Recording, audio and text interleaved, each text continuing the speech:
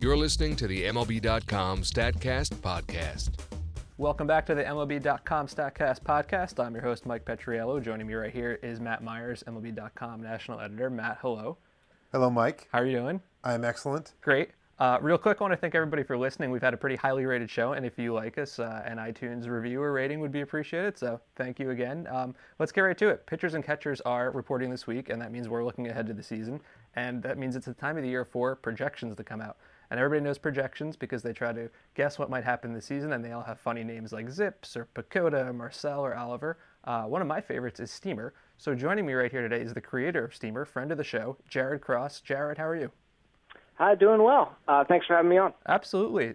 So Jared, I was hoping you could just give us, for people who don't know, a brief history of Steamer. It actually came out of a high school project. Is that right? Yeah. Dash Davidson and Peter Rosenblum were high school sophomores.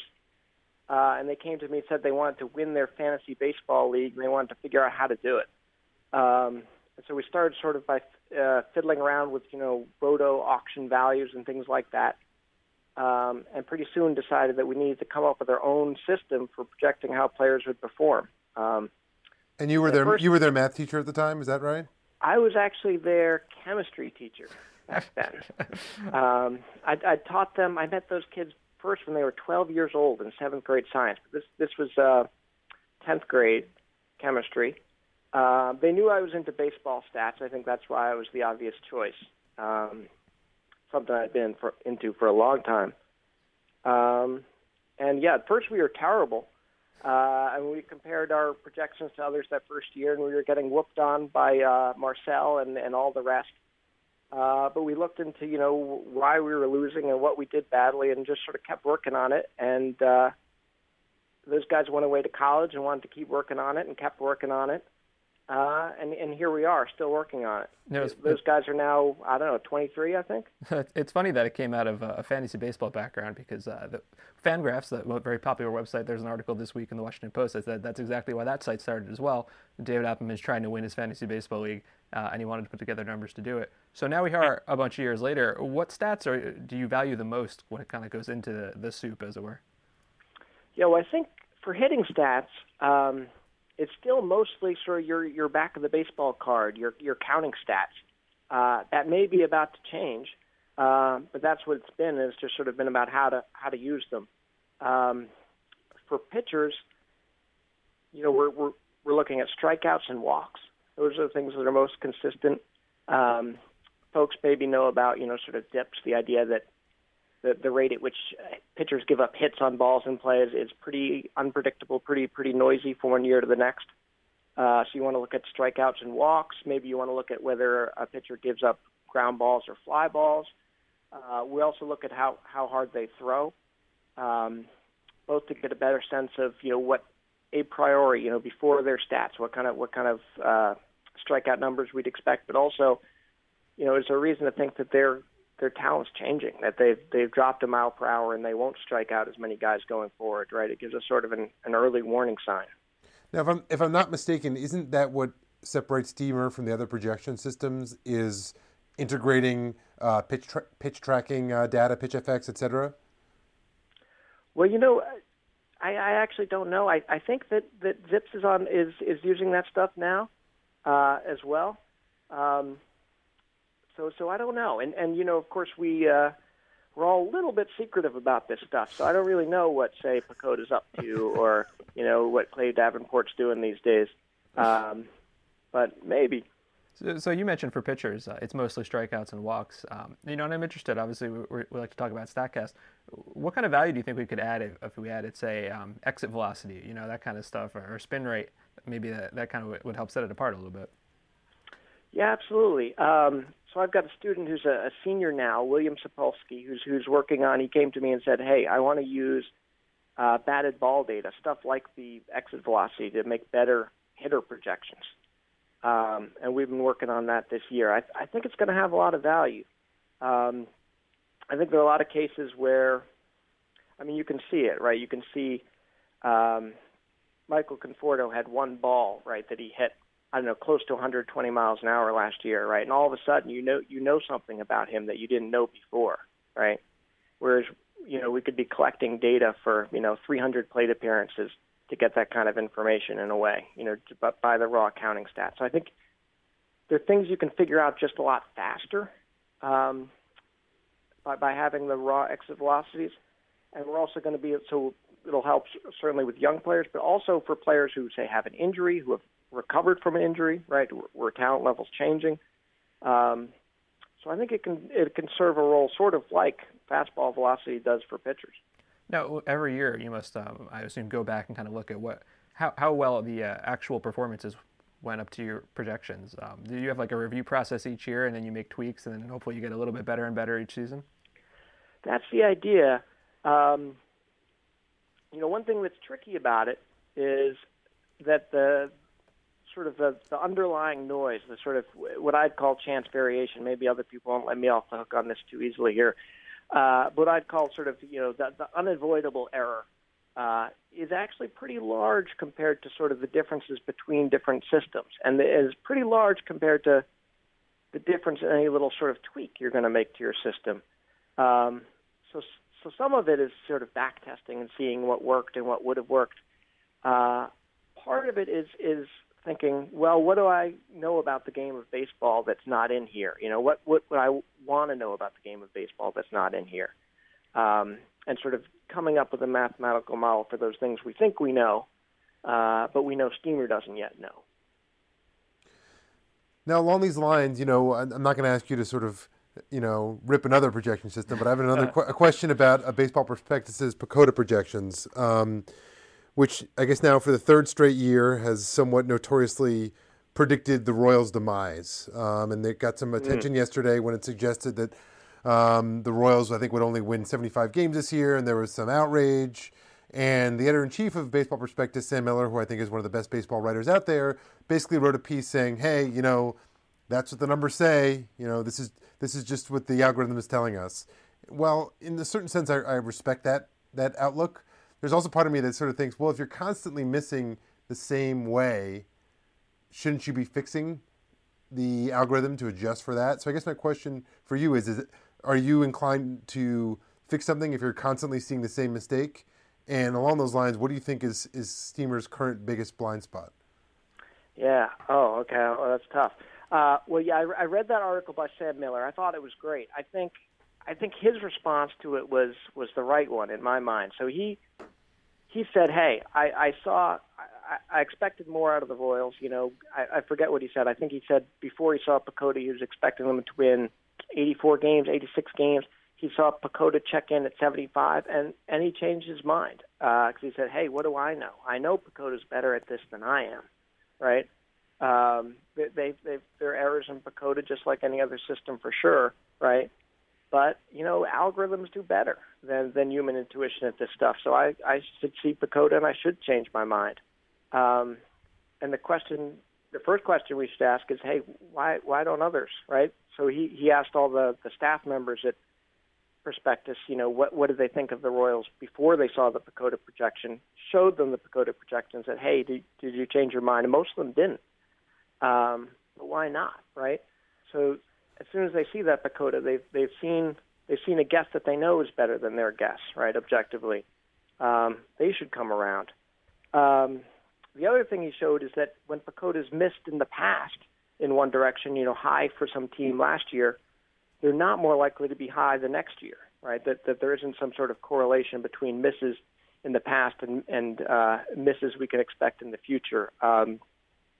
And I think Jeff Sullivan's done that same thing for Steamer and showed, hey, when we've missed on the Pirates in the past, right, that doesn't imply we're going to miss on them in the same direction in the future.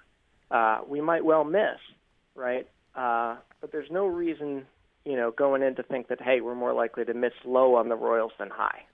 For me, I think it's just it's a matter of perception, and two reasons, really. I think a lot of people look at the team that wins the World Series as the best team in baseball. And it's easy to think that, but I don't know that's necessarily true, right? Like, you get to the playoffs, you're a good team, and a lot can happen in a short series. Carlos Correa doesn't mess up that double play. Maybe the Royals don't even get to the World Series. So I think, that's easy to say, well, they're 5 wins better than I thought they were because they have that ring. But I also think it's just a misconception of what a projection is trying to accomplish, right? It's the difference between projections and predictions. Obviously, the best projection system in the world is never going to know about a trade that's going to be made in July or an injury that's going to happen, or for example, the Royals were the most clutch offensive team that we've seen in like 40 years. So that's something you run into a lot where people kind of misunderstand what your projection is versus what a prediction is. Yeah. It'd be a little bit better, although still not entirely true, if we said instead of, hey, the Royals are going to win 79 games, if we said, hey, we think the Royals have a 49% chance of winning any game they play. So if we said something like that, you'd know, hey, okay, flip a coin 162 times. You expect it to come up heads 81 times, right? But you know that might not happen, right? So we think that the Royals are expected to win 79 games, but we only think there's about a 6% chance that's going to happen, right? There's 94% chance that that's going to be wrong, that something else is going to happen. So maybe what we should be giving is a distribution, right? Here's a range of outcomes. We think there's a third chance that their 79 wins, give or take 2, or we think there's a two-thirds chance that their 79 wins, give or take 6 or 7. Something like that, because there's nothing special about the 79 wins, and I guess if we were being a little better than that, we wouldn't just say, hey, we think they have a 49% chance of winning each game. We'd say, well, we think that they have a 49% chance of winning the typical game, give or take a couple percentage, because we might be wrong. They might change. The guys might get hurt. We might not know who's going to play how much. Right, and like you said, there's a lot that can happen. Yeah, I think you're right, but when has the internet ever been interested in nuance, really? It could be tough. I was actually reading Tom Tango today. I think he put it perfectly, and if you're not familiar with Tom Tango, he's a very well-respected baseball analyst. He's consulted for a couple of teams, and he basically said, paraphrasing here, that the numbers aren't really single solid numbers. They're really over-unders, right? Like if you look at a football game in Vegas and there's a 3-point favorite, nobody's saying they're going to win by 3. It's about the average on they mean on average that the score differential could be above 3 points as often as it would be below 3 points. And I think that kind of gets to what you just said, right? Where it's not really this is the number, it's a range of outcomes that could happen on either side of the number. Yeah, I saw Vegas sitting at 84 for the Royals. I did email someone and tell them to take the under. So Royals fans can hate me. Well, you know what? You're absolutely right. And the last point on the Royals is that everybody's killing all the projections for the Royals. But if you go back to last season, nobody, like old school newspaper writers, magazine writers, nobody out of Kansas City, outside of Kansas City, picked the Royals. It wasn't just the nerds. Jared, I want to ask you another question about Steamer here. We've got a lot of guys coming in from professional leagues around the world. Cubans and Koreans. Yasmani Tomas last year, and now Park and Kim are coming in this year. How hard is that for you to account for these guys who are coming from these other leagues who have no American, professional or collegiate or high school experience? Yeah, it's tough. I think it's tough on 2 levels. One, that we don't really know the relative levels of the leagues, right? So if we look at just guys who have come from, say, Cuba into Major League Baseball, there aren't that many guys. I don't know, maybe 15 guys, something like that in recent history. And so you could make a guess based on that. That would be sort of a selective sample, though, right? Because they're guys who come over from Cuba, start in the minor leagues, make it to the majors later, right? So you're sort of weeding out the guys who didn't make it to the majors. So then you end up sort of saying, well, okay, how do they play in Cuba? How do they play in the minors? And then, what's the relative level of those minor leagues to the majors, and forecasting that. At the end of the day, there's basically just a lot of uncertainty in sort of your estimate of the relative quality of the league. So that's one thing. The other thing is, I think the bigger the difference in quality of the leagues, the more uncertainty in sort of how the players' skills are going to translate across, right? So maybe this goes against a little bit of what Bill James said, which is that MLB, Major League equivalence, right? So if you take some players' minor league stats and come up with the Major League equivalent of that, adjust it to Major League level, that'd be just as good a predictor as Major League stats, right? I don't think that's quite true. I think that the further you get from Major League quality in the league, the more uncertainty there is in how a player is going to translate. So we've got that too, right? And of course, a whole new world, new family, new friends. There's all of that, right? There's other reasons to be more uncertain of how this player is going to perform. Now, Jared, before we let you go, we want you to put your maybe not put your money where your mouth is, but at least maybe give us a couple of specific players, some outliers from your 2016 projections that stood out to you. Maybe one player who stood out on the high end and maybe one on the low end, and maybe explain why you think that is and how confident you feel in that. Yeah. Well, I'm a statistician, so I'm never allowed confidence here, right? But let's see. We have Puig, Yasiel Puig, who had what was, I think, considered a surprisingly good projection, right? And Steamer would say this. Well, Steamer doesn't know about clubhouse problems. It doesn't know about a bar fight, or it doesn't even know about hamstring strains. It would say we've got a guy who we've observed in his 22, 23, 24-year-old seasons, right? And he's been phenomenal, right? It's what do we expect in his 25-year-old season? We're expecting this guy to be really good. Now, it's true that in his last half season, right, he was pretty disappointing, right? But I think there's the tendency to say, hey, he was bad last year, and sort of have that recency bias, so that weighs a little larger than it should. And in his case, to sort of treat it as a full year when it was really just a half season in which he didn't play well, right? And so Steamer sort of, we hope, giving that the appropriate weight and saying, hey, realistically, we should expect this guy to go back to being really good. Really good. Yeah. You actually have him as similar to Chris Bryant and Jose Bautista, which I think everybody agrees the talent is there, but obviously there's a lot of other issues. So if he actually comes out like that, I imagine Dodger fans would be extremely pleased. Yeah, the projection is a 137 weighted runs created plus.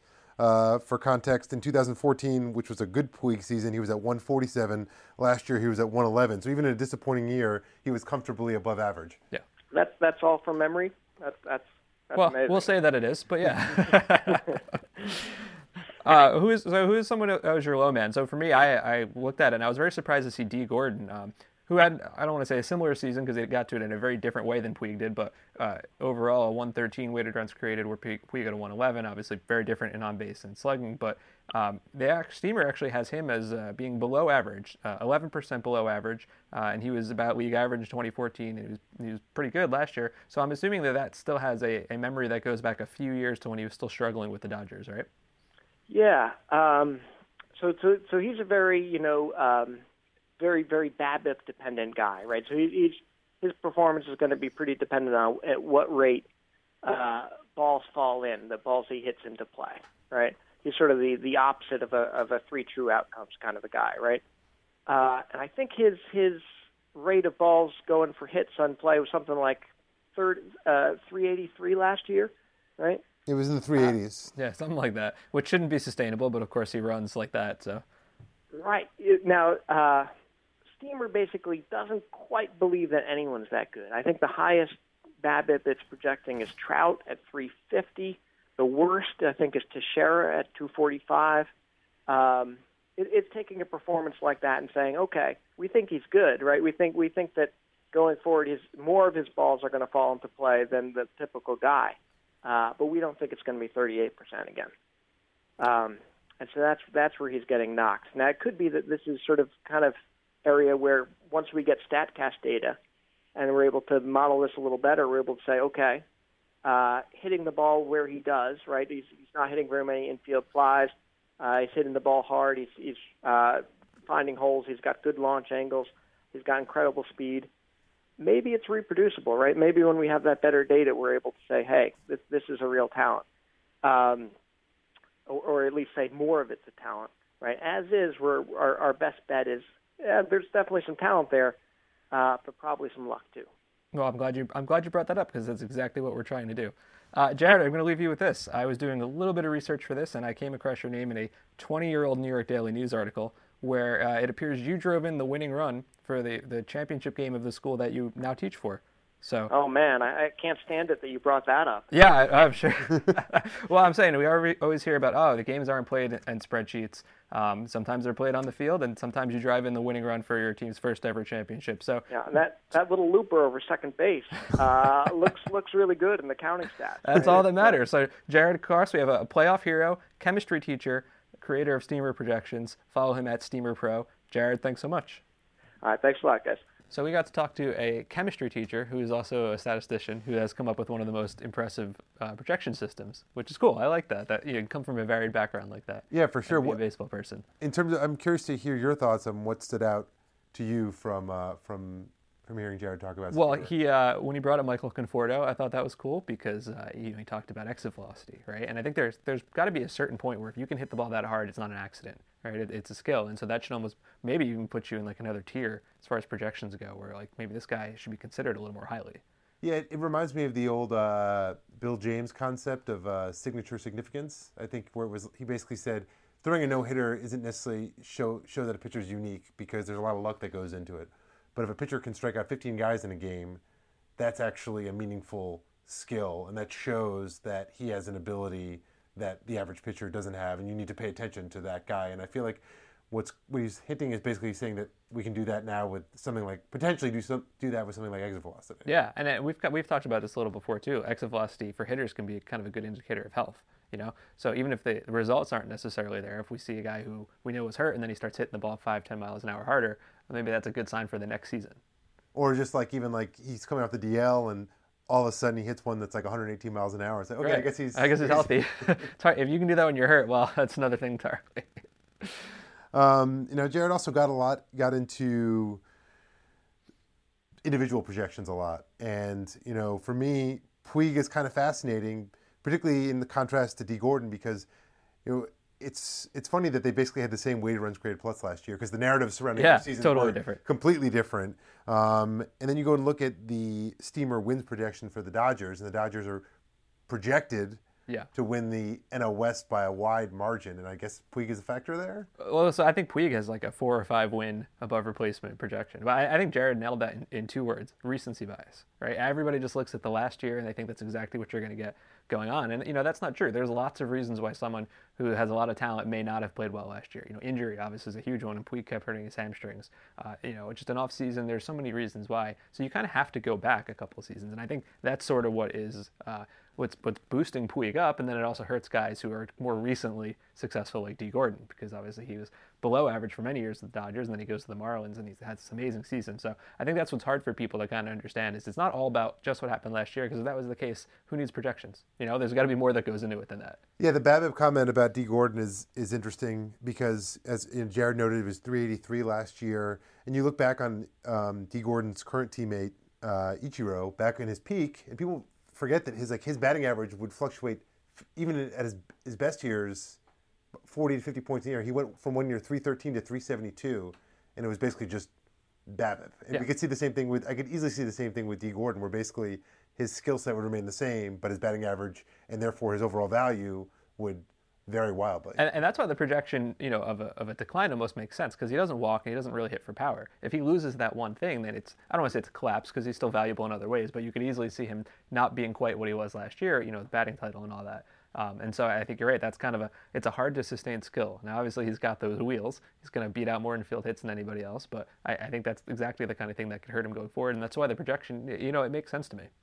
He is shift proof, as you sort of noted with the speed, so that should help the BABIP, because one of the reasons we've seen some guys lose BABIP, he mentioned Mark Teixeira. That's exactly right. Teixeira is getting crushed by the shift, and you're right. Yeah, Gordon is shift proof because Mark Teixeira is probably not going to drop down that bunt to the left side, but D. Gordon would absolutely do that to you, and he'd be happy to take it.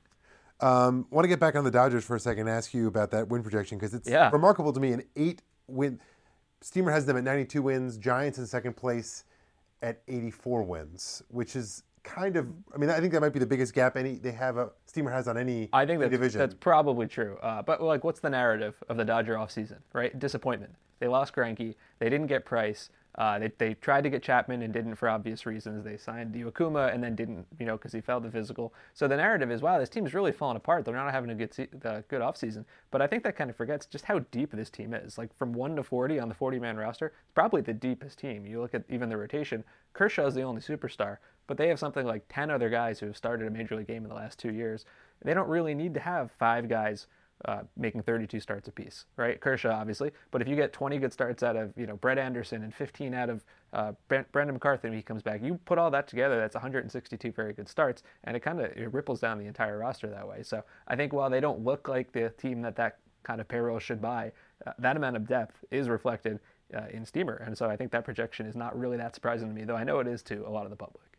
And I stand corrected. It's not the largest gap. The largest gap is the Cubs. The Cubs? I was wondering about that. Steamer has the Cubs at 94 wins. The Pirates and Cardinals tied at 84 wins. That actually seems low to me. I agree both of those teams taken a step back, but the Cardinals, won 100 games last year, I think. Yes. I don't think they've taken a 16-win step back. But then here we get into that again. Like, are we smarter than the projections? We don't know. Although you wonder how much of it is 2 of the Cardinals' best players from last year are on the Cubs now. And they lost Lance Lynn, who blew out his arm after the year. And Molina's hurt already. I don't know how much of that is already in Steamer, but I do think that they are a weakened team. But I would be surprised if they ended up finishing that low. But it works the other way, too. We've been talking about the Royals a lot. I actually take the projections side. I don't know if I'm going to say they're a 78-win team. I got to give them at least 500. But I understand why the projections see them that way. Because the rotation, it's not as impressive as it was. I think that was the issue last year. They lost James Shield and replaced him with Volquez. And then, they had Cueto, and Cueto's gone now. The rotation was 23rd or something in ERA last year. I think that's what really stands out to the projections. And that makes sense to me. I mean, I think that they are a good team, obviously, but I don't think winning the World Series makes you the quote-unquote best team. And there's not really proof that there's carryover to that the next year. You look at the Angels for a couple years, outplayed their projections. The Orioles outplayed their projections. I just don't think it's a skill. Like, it's a great thing that magic can happen at once. It's not necessarily a tangible skill you can keep going forward with. My counter argument to that would be that a dominant bullpen could theoretically swing you in close games in a way that maybe the projections might. I agree. Miss. The projections I do think underrate bullpens. I think that is a totally valid argument, and you can see the trend in baseball. How many teams are trying to load up on those bullpens? The Yankees and some other teams. So I think that is definitely one of the ways that everybody missed on the Royals, and I think that's still valid. Although obviously they don't have Greg Holland this year, so maybe that bullpen is very good rather than elite. One other important point about the Royals is that, for example, even Steamer is not that optimistic, 79 wins, but Steamer has the Indians winning division at 84 wins. So it has 5 teams clustered with the Twins at 78 wins and the Indians at 84 wins. So basically they're saying, from a projection standpoint, Steamer is basically saying that every team in the AL Central is basically equal. More or less, and if you look at it, with the exception of the Red Sox, every team in the American League they have pretty close. And we've talked about it before. The American League is very, there's no really, really great or really, really lousy team in the American League. Everybody thinks they have a chance. The entire league, they have between 78 and 91 wins. And if you take out the Red Sox, 78 and 86 wins. That's the entire league right there. And I think a lot of that is that no good projection system is going to project an outlier. But I do think that league is very tightly clustered together. I think the most interesting is really that, the Red Sox, so I think they're the best team in the division, but best team in the American League, I think that's hard to say coming off how many last place finishes. So that's something that stands out. And then over in the NL is sort of a little bit of the opposite, is we have a bunch of rebuilding clubs. So the NL East, there are 2 teams that are clearly sort of a step below, and the Braves and Phillies, and Steamer has them in 68 and 66 wins. NL Central, you've got the Brewers and the Reds, 2 other teams that rebuilding. Yeah. So that, so much of the NL Central is probably going to be decided by who plays best against the Reds and the Brewers, much like the NL East will be decided by who plays best against the Phillies and the West, Braves. The Rockies and Padres. So do you buy Nationals by 3 wins over the Mets? Because I have Mets fans telling me they're 13 wins better than the Nationals. I know that's a little bit of homers in there, but I think it's interesting that there's that much of a gap, because I see them as pretty much neck and neck. I think they're neck and neck. And the Nats they lost a couple of key players. Not a great offseason for them. They lost a couple of key players, and they did, Still it's hard to imagine that Bryce Harper can improve on what he did last year. Maybe he can. Obviously, some things did go wrong for them, and a lot of things went right for the Mets. So, yeah, I've always been a big supporter of Steven Strasburg, and I know his perception is pretty low right now, right? But he came off the DL last year, and he was phenomenal. And you still have Scherzer. So is that rotation as good as the Mets? Maybe not, but the top two, I think it might be. And I also think that there's a good chance that Anthony Rendon is a top 10 player in the National League this year. Yeah, I think I would have had them equal, and then the Mets get Cespedes, and I think that probably pushes them a little bit ahead for me, even though I don't think he's exactly what we saw last year. That's probably the best division race in baseball. Nats and Mets for my money. I think, there's the other two NL races will get some. They'll have a little more of the star power with the rivalries, Cubs, Cardinals, Dodgers, Giants, but I don't think those two teams are as easily matched as the Mets and Nats are. Yeah, and that's the great thing about projections. It's what is this, the second week of February? Even by the time the season starts, there's still a couple free agents to sign. Someone's going to get badly hurt in spring training. There's going to be a trade. It's not all going to be turned upside down by the time the season starts, but it's going to look a little different. And hopefully the projections will be updated to take note of that. And we have a few more shows to maybe talk about the projections. We have a few more shows, that's right. And then, maybe next year we can put some cool StatCast data into these projections and really kind of take them to the next level. But I will say that no matter how much cool technology we have, we're never going to be able to get the injuries and the trades because nobody can see the future like that. So listen, that was our projection show. Thank you for listening to the MLB.com StatCast podcast. Thanks to our guest, Jared Cross of Steamer. Thank you, Matt Myers, sitting right here. And thank you for listening. Catch you next week.